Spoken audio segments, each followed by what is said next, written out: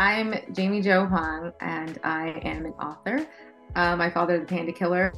It's out now on shelves. I'm really excited to talk about it. Welcome to The Vietnamese. I'm your host, Kenneth Nguyen. Being part of a culture of nearly 100 million Vietnamese people in the world today comes with a lot of pain, proud history, and privilege. Join me as I highlight and explore the Vietnamese experience from all over. Thank you so much. Congratulations on the book, My Father, the Panda Killer. I've gotten to read it, and it is riveting from page one. So congratulations on putting out such a beautiful work. Thank you. Thank you so much. It's been really scary for me to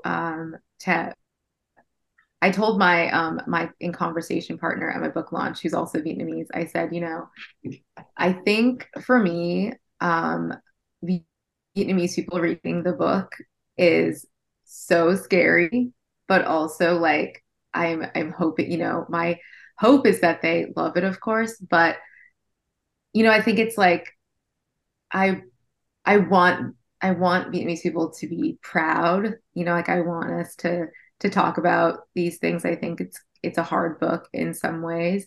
Um, but I hope that it's not something that people look at as not highlighting Vietnamese people in a good way. I think I tried really hard to be honest, but also, this to me is like a love letter to Vietnamese people because I love our culture. I love who we are, who we've become. But I think to get here, it has been challenging, and I think it's kind of time that our generation talks about all the things we've had to overcome and endure. And so my hope is that this is just like a conversation starter for us and all immigrants, really. Well, I'm going to say this, and I'm going to get explicit. The book is raw as fuck, and you don't get to read that kind of expression in a lot of books. And it really I'm like reading it going, holy shit. But then what I'm thinking about the whole time is how much of this is autobiographical? People ask me that a lot. And I used to give a percentage. I used to say, this percentage of it is true. And how I like to describe it now is, probably the first draft of this book was completely autobiographical. And then with every draft, and there's been like hundreds of drafts, it gets further and further away from my specific truth. But I think the foundation of it is 100% like, yeah, it's how I felt growing up. She is very much a part of me. But in order, I think, to be kind of honest about some things that like I think I'm probably really embarrassed about now. I did have to like break her apart from who I am in order to talk about things like her relationship with Jackie and like, not liking being Vietnamese and shying away from um, the culture that we grew up with, but also wanted to like dismiss because we were trying to be so American and fit in with like our American friends. So yeah, I would say the like the undercurrent of it, the foundation of the book, is my story. But as each draft got, as I finished each draft, she did become her own person. I don't know where to start other than when did you begin to think of yourself as a writer?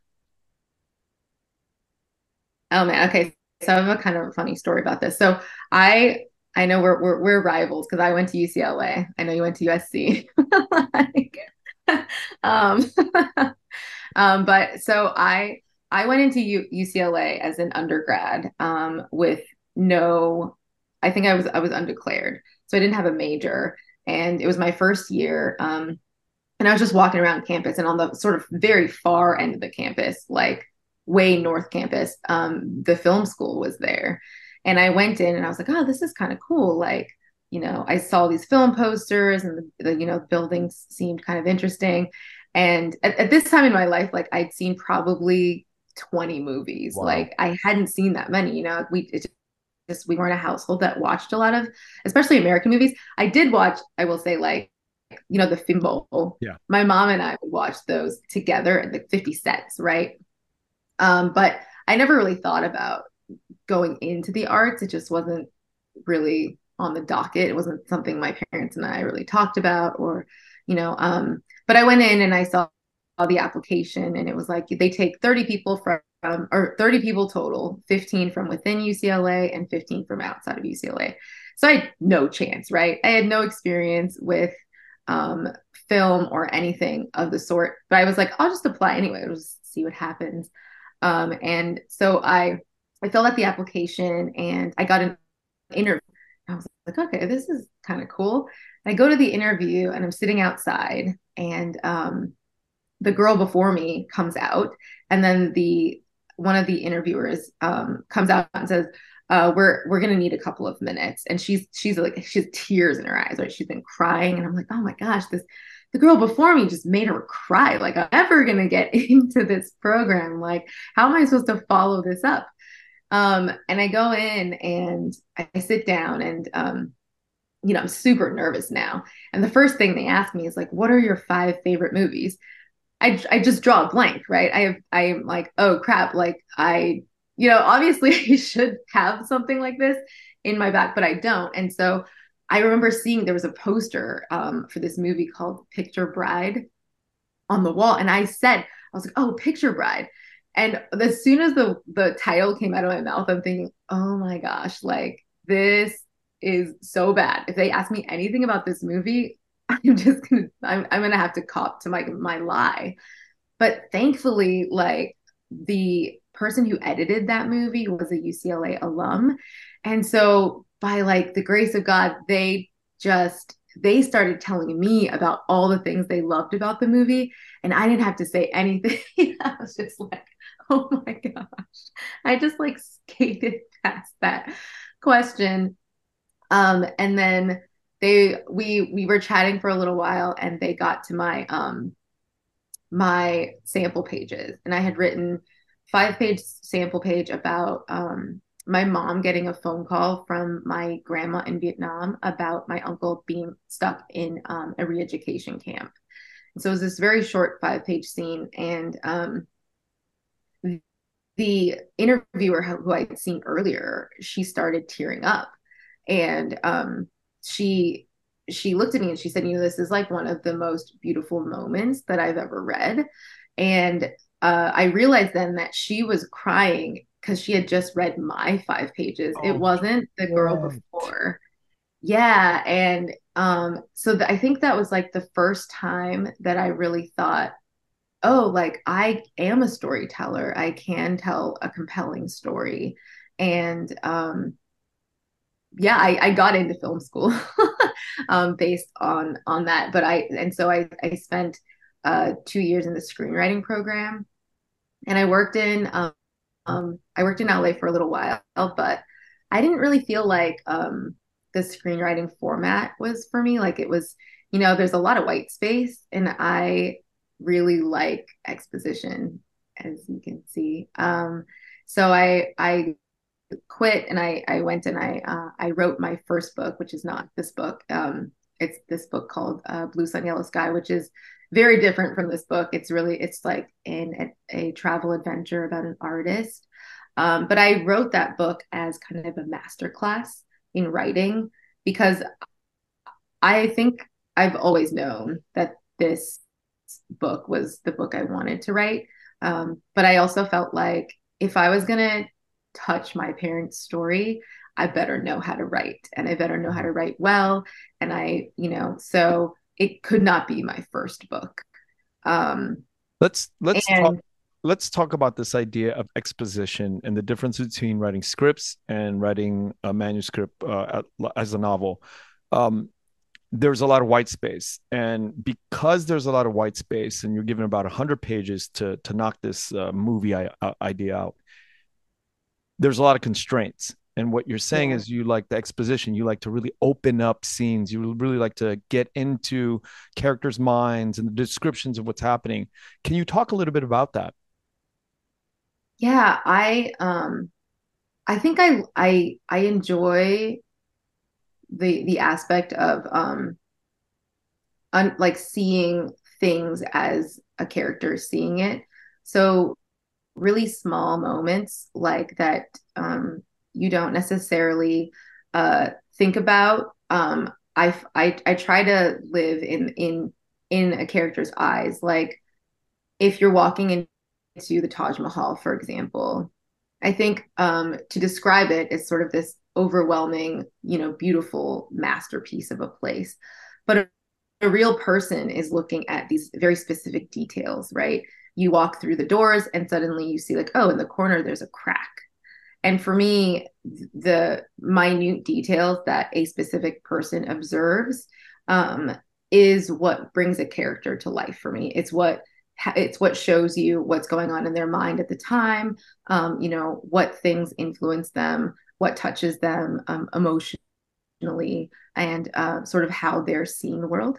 And I think for me, um, being able to expound on like the different colors and the schemes and to not have to think about budget or um, you know not having to like squeeze everything into three lines, I think really helped me find my characters, my story, and I don't know, it was really freeing to be able to say, like, the world is my oyster. My characters can go anywhere, and and I have an unlimited amount of space. I mean, not really. They do want it to be like less than 85,000 words, but by comparison, it's just yeah, it's a I think I like a more full flower is kind of the way like I Yeah. I see it. Like I think when I was doing screenwriting, I always felt like I had just the bulb and I couldn't get it to bloom. Yeah. Yeah.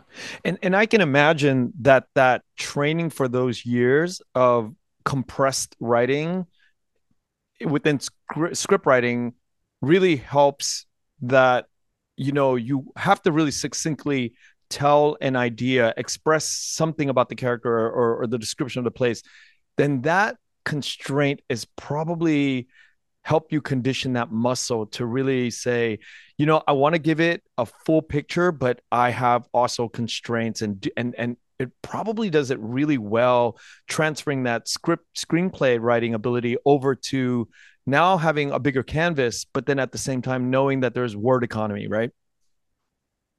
Yeah, I think I think I am a very visual person. So as I'm writing, I do imagine like in my head, this is kind of how it works, but I do like visualize it. I do see it, and I look for the sort of very specific details, but I think that I do sort of um think in a movie world and then translate it into like book world. To me, like everything is very visual.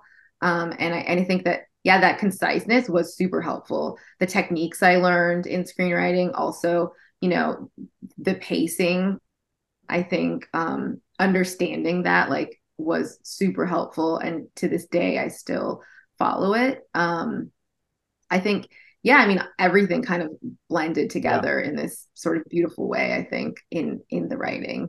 After I read the book, I was wondering why or how the idea of classifying this book as a young adult or YA, because it doesn't, I mean, I understand how it can be classified as a YA novel, but did you set out to write a YA, or was it like the publishers that said, you know what, we need to classify this somewhere, and they bestowed this sort of like this classification on later? Like, how did that work? I did not set out writing it as YA. My first book is adult. I don't really, I try really hard not to think about the marketing aspect of the book while I'm writing it, because I find it too like stifling. Yeah. When my agent and I were talking about how to go about marketing it, she sort of said like the thing is, like, this book can fit squarely in YA because of the ages. And adults read YA books, but young adult readers do Hmm. not read adult books.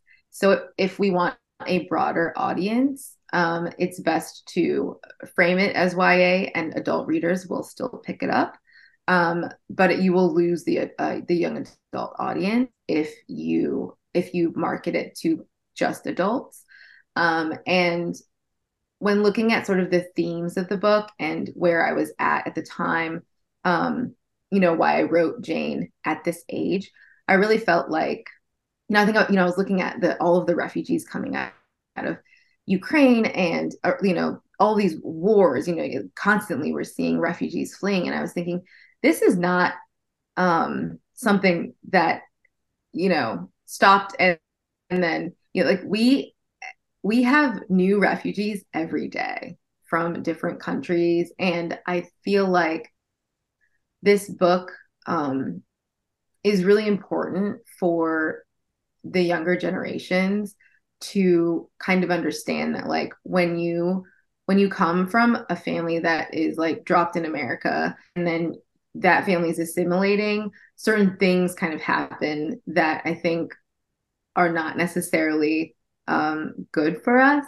right? I think so. I think one of the things that was really important to me was talking about my, like, shame in being Vietnamese. And, when you get made fun of course, your first instinct is to think, like, oh, it's because I'm not good enough, or like, I'm ugly and I don't have X or Y or Z.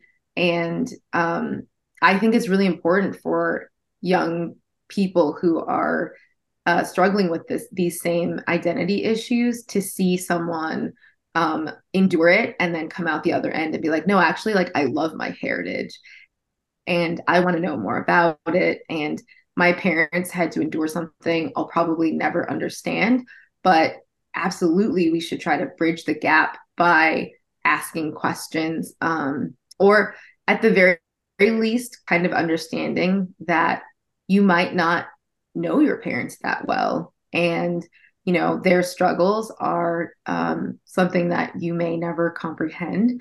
But I think for those of us who have had parents who had to endure such difficulties, I think it's important for us um, to understand that there's a certain level of empathy that we should allow. The book is split into the present and then goes back into the past with with Jane's father's character. Um, and that empathy shows up. The empathy of you as a writer shows up. And I wanted to ask though, because it was brilliantly done, because you got into the mind of your father's character or Jane's character, and it was special because all of the things that were recreated or created, or did you talk to your dad about it? How did you accurately make me? How did you make me believe that it was so accurate, and the descriptions of what he went through as the journey of getting out of Vietnam and all of these things were like, wait, are you the writer of, are you, is the dad the writer? Like in my mind, I'm like, how do you know this? Because it's so realistically coming out of the voice of the character of the father. And I really wanted to applaud that and bring that to mind, that it was just like, because it could have gone another way, which is like you're trying to do it, but it's like off because you're born, you're not really, you didn't grow up, that you didn't live through that. How could you have Yeah. explained that so well in the writing? Um, I have talked to my parents about their journeys, and I think my aunts and uncles too. I, I there's a scene in the book with the cousins where the cousins are all kind of sitting around talking, and then I love that overhearing scene, this by the way. conversation. Yeah. Thank you. Yeah, like, I think, we have family reunions all the time, and my family's really big. Um, and I think somewhere in my adolescence, I kind of learned to eavesdrop. And my parents would talk, my parents would never talk to us directly about what happened, but they would talk to each other about stuff. And I remember like being a kid, kind of like scooting my chair a little bit closer, and gleaning things, but also my older cousins who were closer to my dad's generation, they because they spoke English, better than my parents and could sort of translate. Having these conversations with my cousins and asking them like, hey, when I know you were only 5 when you lived in Vietnam, but like, what was that really like? So one of my cousins was really helpful, in kind of like Mm. in she read the book several times and sort of helped me create a realistic portrait of Vietnam. But one of the things that was really helpful to me was understanding, and this was through talking to my parents and my cousins, and aunts and uncles, that their life in Vietnam, like they loved it. Like my cousin was like, I had so much fun when I was a kid. It wasn't this like, I need to leave because my country's poor and we were just all just dying to escape. Like the circumstances forced us to leave, but there was a lot of joy. And, we didn't have a lot, but we had a lot of fun.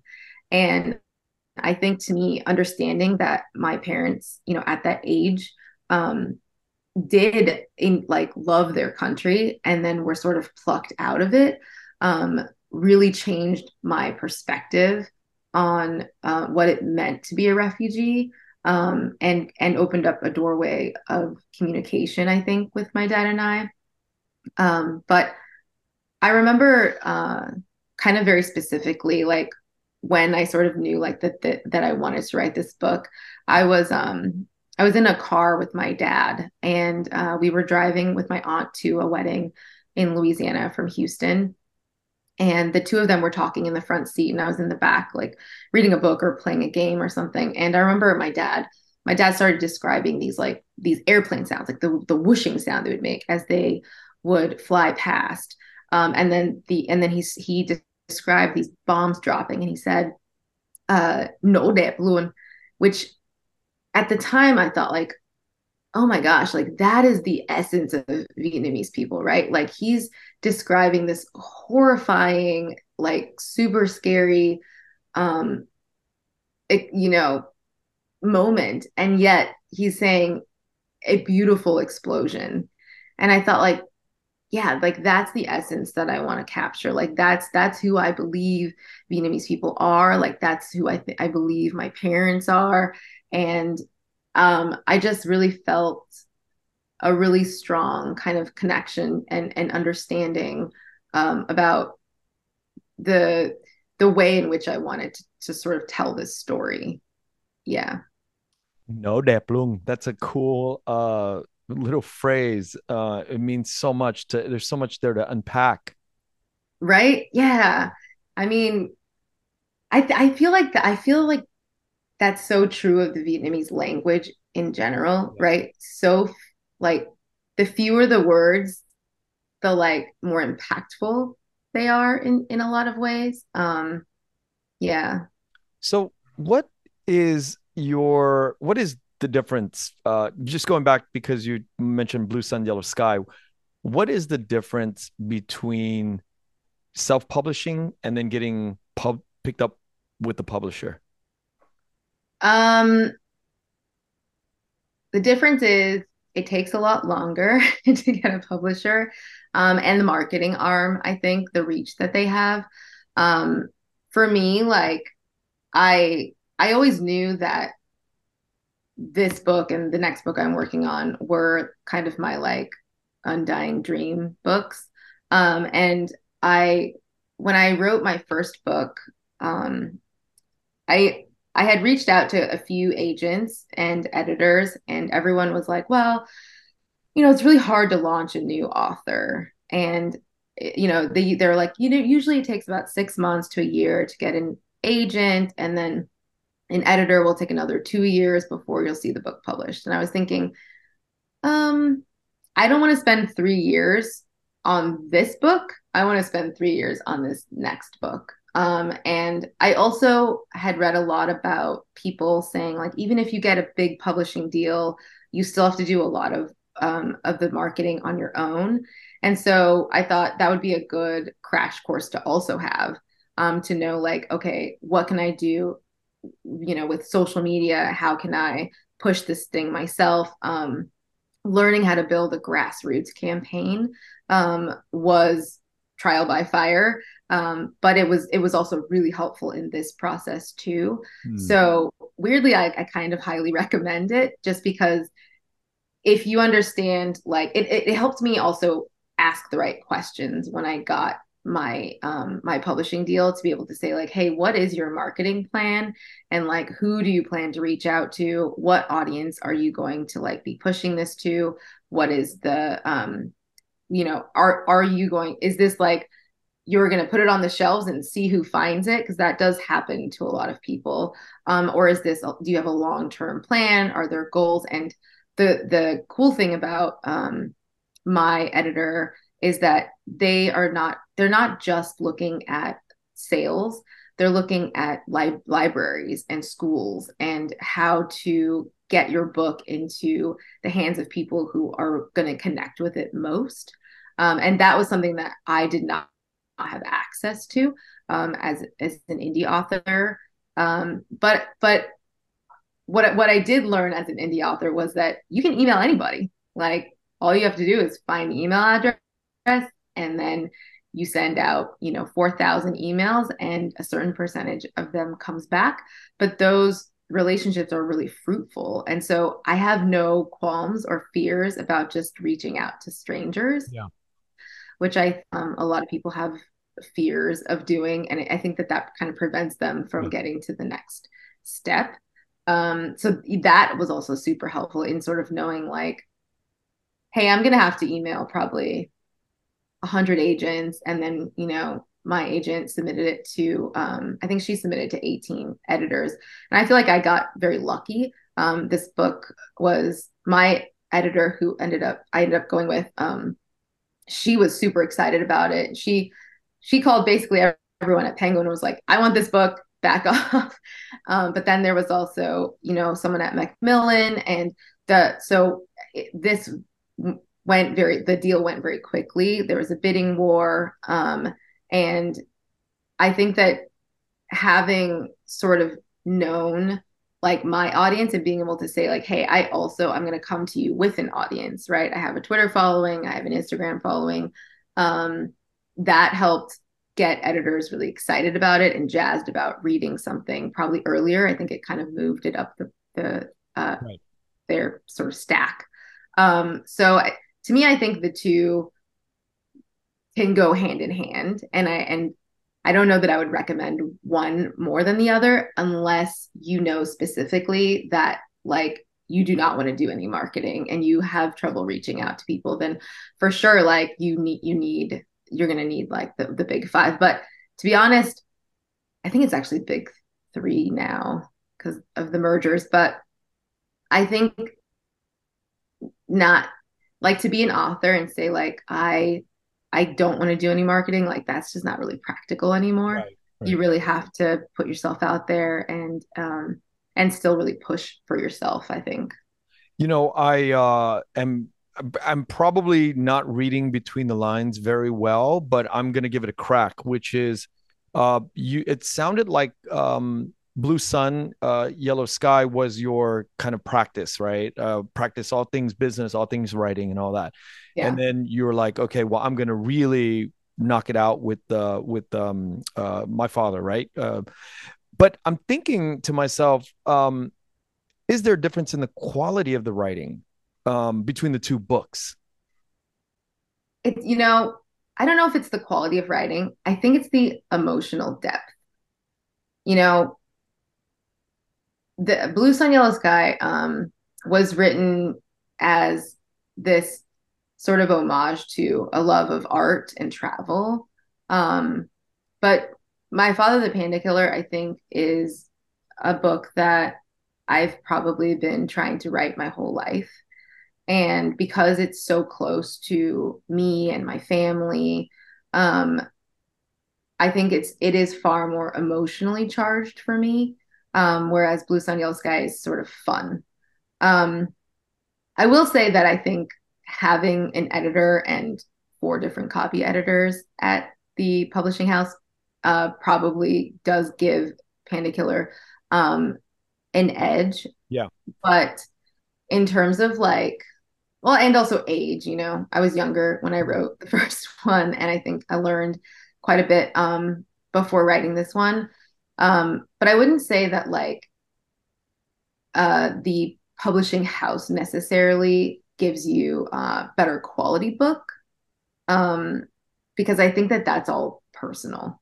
I Mm. think it's really on the person and how much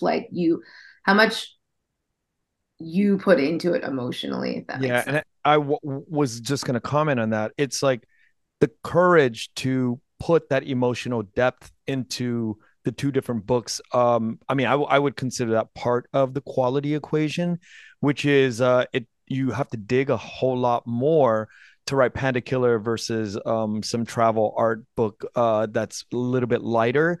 The Mhm. digging is just much more intense, and I think that when readers read or the publishing companies, the editors, when they read something that's emotionally charged, that's what gets everybody riled up and we want to buy this, we want to bid for this, right? Yeah, I think that's probably true. I think being really raw, as you mentioned, and honest, was so scary for me, but also I felt like it's my truth, and I think that I want I want to talk about it, I want to talk about it with I talk about it with my cousins, but like one of the best things that's come out of publishing this book is the number of Vietnamese people who have reached out to me and said, "Oh my God, that was my experience too," or Gwen, she when she called me, she texted me like I think while she was still doing the voice recording, and she said, "I had to call my mom and ask her because I swear my mom and I had that same exact conversation in the grocery store about like how to pick good fish." And I was like, yeah, I feel like maybe Vietnamese moms all teach their kids like this is how you pick, this is how you pick like the freshest fish, right? But there are so many life lessons wrapped up in the technical lessons that your parents are teaching you too. And I thought like it's such a beautiful thing that like we all grew up with different parents, but there are these similarities that really bind us together. And I feel like it's been really cool to just to get to talk to other people who had the same experiences and to not feel like, oh, I was totally alone in thinking this or feeling this way. Yeah, it's been really fun. I literally had lunch with a dear friend of mine, Vietnamese friend, yesterday, and we were talking about how to pick fish, looking up under the gill. Really? Literally yesterday, had this same conversation. And I was like, yeah, my mom taught me how. And then we were like having this so it's like funny that, this is, yeah, it's a thing. And I've never had that conversation with a white American friend because they're not out to look for a fresh piece of fish, to make Yeah. food. But this friend of mine, he's like, we're both almost 50 and we're talking about how to pick fish because he had just such a delicious sea bass.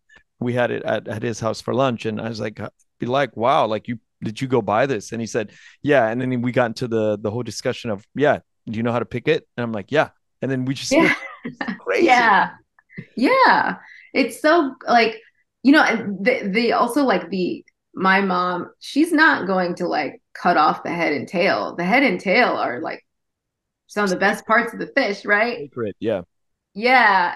And to me, I'm just like, I love these things about my parents, and I love how other Vietnamese people are like, oh, totally. My dad also, like took a chicken and twisted the neck off, and then they like made that duck blood with the Yeah. Tikan. yes, and I was just like, oh, your parents did that too. Yeah. My mom taught me how to make that. That's one of my proudest dishes. I make that every now and then. You pluck the neck, the feathers off the neck, and then you slice it and drain the blood, and it's like a whole process. It's pretty crazy. So I'm not gonna do that, but my parents do it and I will eat it. Yeah, I love it. I was reading your book, the hard copy, the other day, and I was like on the couch, and my 4-year-old, he goes, "My father, the panda killer?" Yeah. And so I had to explain it to him, but I was thinking about this. There's so many different things in the book that you could have named the title for. There's so much going on. You could have named it anything. Why Yeah. that? Um, because there's a softness to a panda, um, that I feel like is the embodiment or the essence of what I feel like my parents lost when they had to leave. Like yeah, to me, like the panda is that it's their childhood. It's like the easy, fun carnival childhood life that they did not get to have. And the killing of it is metaphorical, but I think it's a very real thing that they had to endure. So I think that's why the title was really striking to me, and I feel like it really embodies what I feel like my parents lost. I'm so glad I asked it. Now I can explain to my son exactly why you've named it that, because it was such a big mystery. I didn't know how to explain it to him, and my daughter's 6, he's 4, and they were both questioning me, why am I reading this book? And I was like, I don't know why it's named this way. I'll figure it out. And Yeah, directly from the author here. yeah. Well, they can call me. You just have them call me and ask. Oh, okay. Oh, that's very sweet of you. Um, this idea of assimilation is very difficult. On the one hand, as children growing up in refugee families and immigrant families, you know, you are trying to, be your best to kind of fit in and not bring attention to yourself. But on the other hand, you are going through this journey to really eventually, I think the goal of us is to be ourselves. Uh, how did you begin to kind of understand this as you were living life, that assimilation is not cool? Being yourself is cool. Other Vietnamese people, you know, um, honestly, like I, I, I so I grew up in Orange County, and I still have a lot of family there. But I think seeing people my age start businesses, like owning boba shops, owning pho shops, and also and not just like owning what their parents used to own, but upgrading, right? Like and then seeing Vietnamese food kind of take center stage in a lot of places. I think it made me have a sense of pride that I don't think I understood as a kid that I could have. I think seeing what Vietnamese people have accomplished really helped me understand that, like, wait a minute, we have a lot of value. Like, look at this cool stuff that like we've made, and like the the to come from one generation, right? In a single generation, to go from, refugees with nothing, my parents' generation, to doctors, lawyer. I mean, like my I think I saw in one of these Vietnamese like người, like I think it's like people of Vietnam. It was like an offshoot of the Paris by Night group, but it was about accomplished Vietnamese people. And there was a woman who worked on the atomic bomb who was Vietnamese, and I just was like, oh my gosh, like we're amazing, Mm-hmm. And I think that like seeing Vietnamese people really thrive really is what changed my perspective on, not wanting to be Vietnamese. And I think realizing that um, our culture is kind of our superpower. Um, it changed my whole world, and so now when I see like Vietnamese coffee at freaking Whole Foods, right? I'm like, yes, everybody should be drinking Vietnamese coffee. It's the best coffee. Like, what, you know, and then I mean, I think that Vietnamese people have a kind of grit um that I have not really seen in other people, and it makes me like so proud to be Vietnamese, and it makes me want like my son to know, where we came from, where we're going, and yeah, I think just honestly, it was other Vietnamese people. Yeah. What does it mean to be Vietnamese to you? It's kind of interesting because I was talking to someone recently about, when the publisher asked me how I wanted to spell my name, I had like a month long kind of existential crisis about whether or not to add the Yohuin over the A, right? Because that is technically how it's spelled, but my entire life I've never had it. It's not on any of my legal documents. It's not something that I ever put on there. And so I did test it out. I tested it out on my Instagram account, and it just felt, I don't know, it felt like uh I was cheating or something. It didn't feel right. And so I took it off, and I think this is something that I feel like is sort of a second gen um problem, is that, you know, we grew up in America, and so I think being Vietnamese for me is it requires like a search. It requires kind of going back and looking for the history, and going back to Vietnam, and sort of understanding, like looking at Vietnam as a part of my history. And so I feel like in some ways, I think as time goes on, like I'm gonna earn that Yohuin. Does that make Wow. sense? Like Wow. I have to I grew up pushing it aside. And so I don't get to just add it, right? Like you don't just get to say like, hey, Appropriate I, it. Yeah, you yeah, can't just appropriate exactly, it. right? So I'm on this like journey, I think. And I think I'm gonna earn it. I'm looking, and I'm planning trips with my family. I'm talking to my parents, about much more like deep level things. I think, yeah, That is such a dope answer because I've never heard that in all my years of doing this. I've never heard somebody say that the diacritics,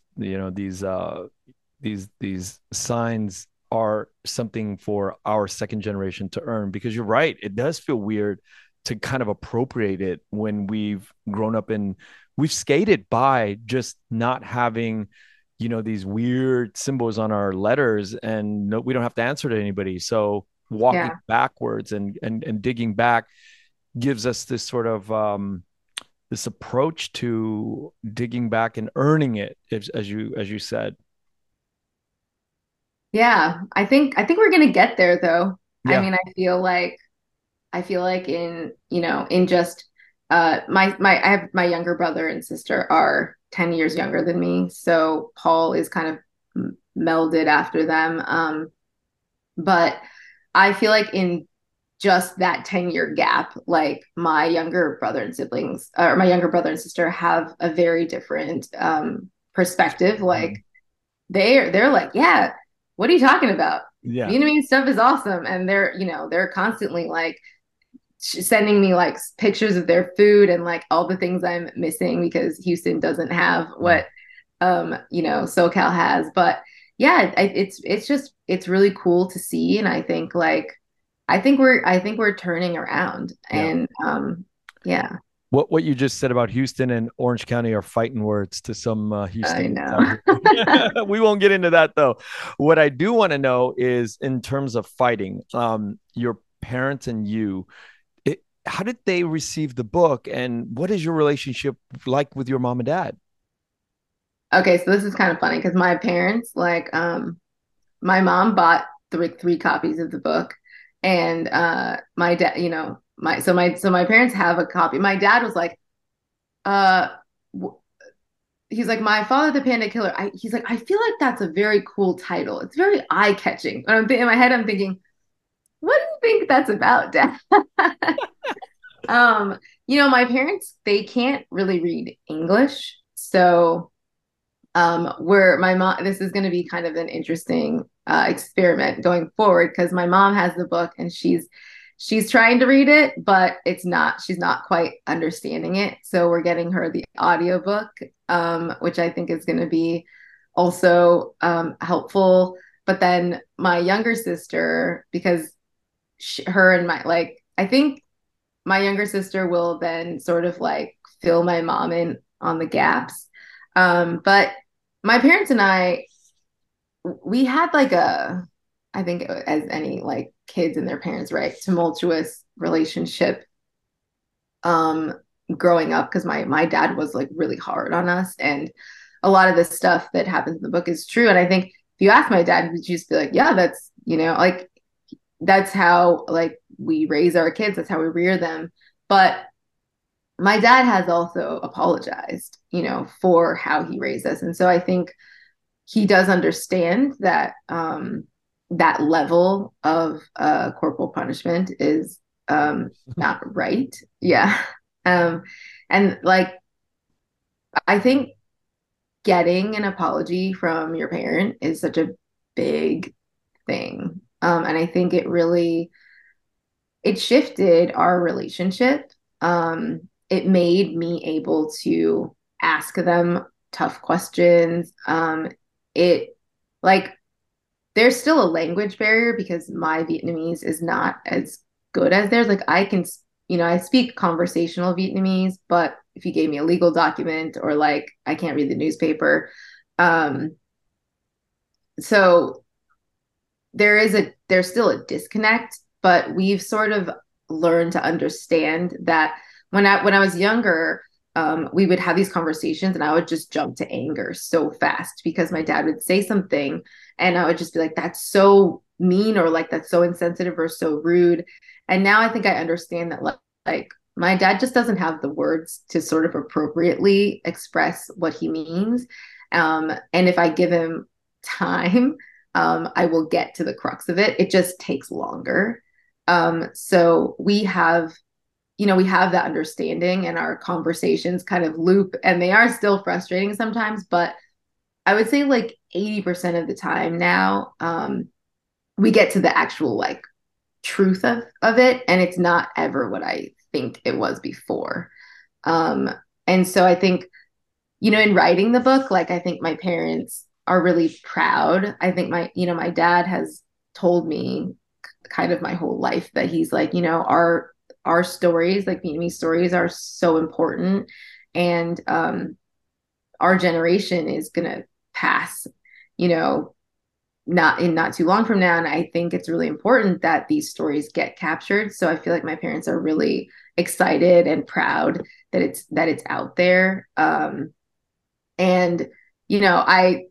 I did, I told my parents specifically that like this book is not a retelling of their story, and it's fiction, because I feel like there is a generation of people who endured this journey and who can tell that story with authenticity. Like this book is really um, a second gen book. It is written by a second gen, told from the perspective of it, and it's about bridging a gap. It's not about giving you like the totality of our history. And so I think my dad really liked that idea because I think for him too, on some level, he's like, you can't necessarily know all of the feelings that we had in coming over and all of the difficulties. And also, they don't, I, there were some really tough things I think my mom in particular endured in coming over. And when we would talk about it, she didn't necessarily want to give you the details. And as I got older, I sort of realized like I shouldn't have to force her to talk about these things that are incredibly painful for her just so that I can have knowledge of it, right? I don't need to know the actual truth in order to like build a road to forgiveness or build a road of of empathy towards my parents. I can sort of fill in the gaps myself with whatever they're willing to give me. And we can go from there. And that's perfectly okay. Um, Yeah. Now knowing that you had a full set of parents, mom and dad, I wanted to ask this in the very beginning, but I'm going to ask it because I find it even more perplexing and mind blowing right now to know that you had both parents in the story. And I'm not giving anything away. I mean, just like you open with this, mom takes off. yeah. Where did you get that idea from, and how did you be able to pull it off with the emotions of explaining what it felt like to say "fuck you, mom"? Because that's a lot of emotions that if somebody had gone through, I'm like, oh, you must have gone through that to be able to write about it. But your mom and dad, and how did Yeah. you come up and construct that? Um, so the second book, which is it pairs with this one, is the Paul and Mom story. But I felt like, my mom is one of these people who uh has suffered a lot. And I think my whole life my dad is very patriarchal, right? Like he grew up in that vein, and less so now as he's gotten older. But I think that when I was growing up, I always felt like my mom would have been a completely different person if she had left. And I know that she did not leave because of us kids, but I felt like my mom almost in a lot of ways like sacrificed her life for us. And do I believe that that's something that she should have done? I'm not sure. Am I grateful for it? Of course, right? Absolutely. But I felt like I wanted to kind of breathe life into a person uh, whose trajectory I think could have been a little bit different.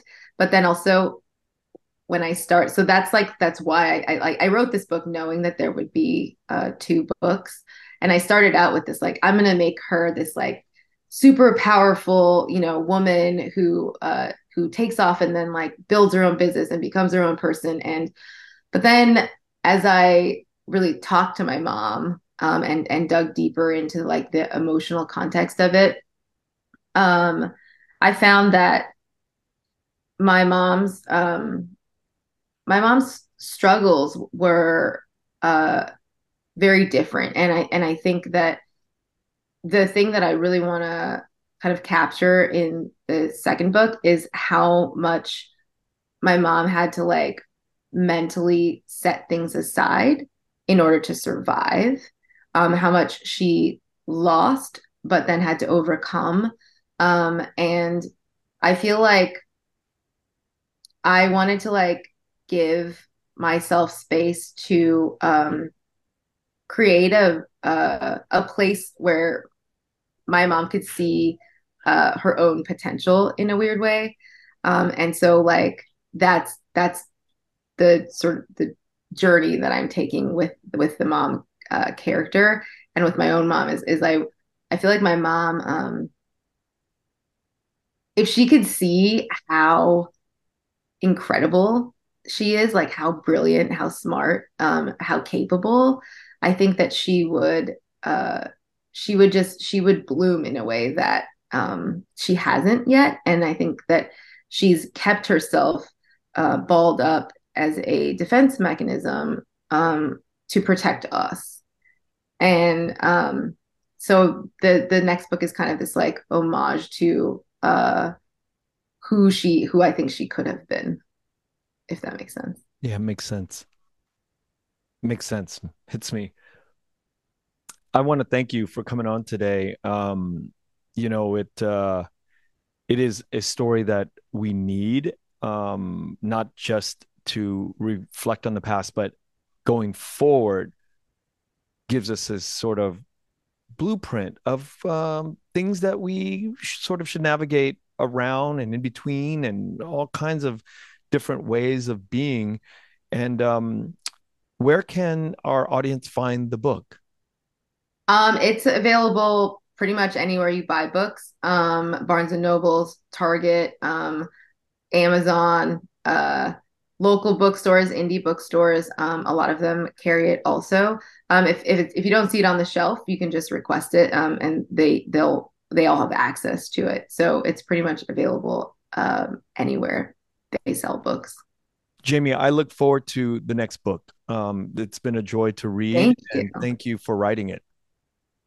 Thank you so much. Thank you for talking to me. Thank you for doing the work that you do in amplifying Vietnamese voices. I think I I looked at the other people on your podcast and I got really nervous because I was like, oh, these are all the people that I like look up to, and people whose careers I admire, business people who I just am like in complete awe of. I think you're the resource I was talking about, wanting to have, in finding, you know, the the talent that like I've always known we had, but I just didn't know like where to look. Yeah, so thank you I'm for glad everything. I'm glad that you're added to the pantheon of Vietnamese people. And lastly, I want to shout out to Quing for recommending me to reach out to you to get you on the podcast. So, Quing, thank you so much. Yeah, me too. Gwen, oh man, her work is amazing. I mean, the first time I listened to my own book, um, it made me so emotional because I felt like she really embodied the character. And it was like it was like reading someone else's book in a Mm-hmm. weird Wow. way. She's so talented, and I was just so grateful when I saw her name. I knew of her, and I was like, yeah, please, whatever we have to do, can we just, I don't know what the contracts are like or any of this business, but please, can we just make this Yeah. happen? And she's been so supportive, so gracious. So, I mean, I love her. Yeah. I just love Wonderful. her. Well, thanks again, Jamie. And I hope to talk to you very soon. Yeah, you too. Thank you so much for having me. Thank you. Thank you for listening to The Vietnamese with Kenneth Nguyen. Special thanks to Brittany Tran, to Jane Nguyen, Catherine Nguyen, Tina Pham, Sydney Jamie, and Christo Trin. Please find us on Instagram, Facebook, and TikTok at The Vietnamese Podcast.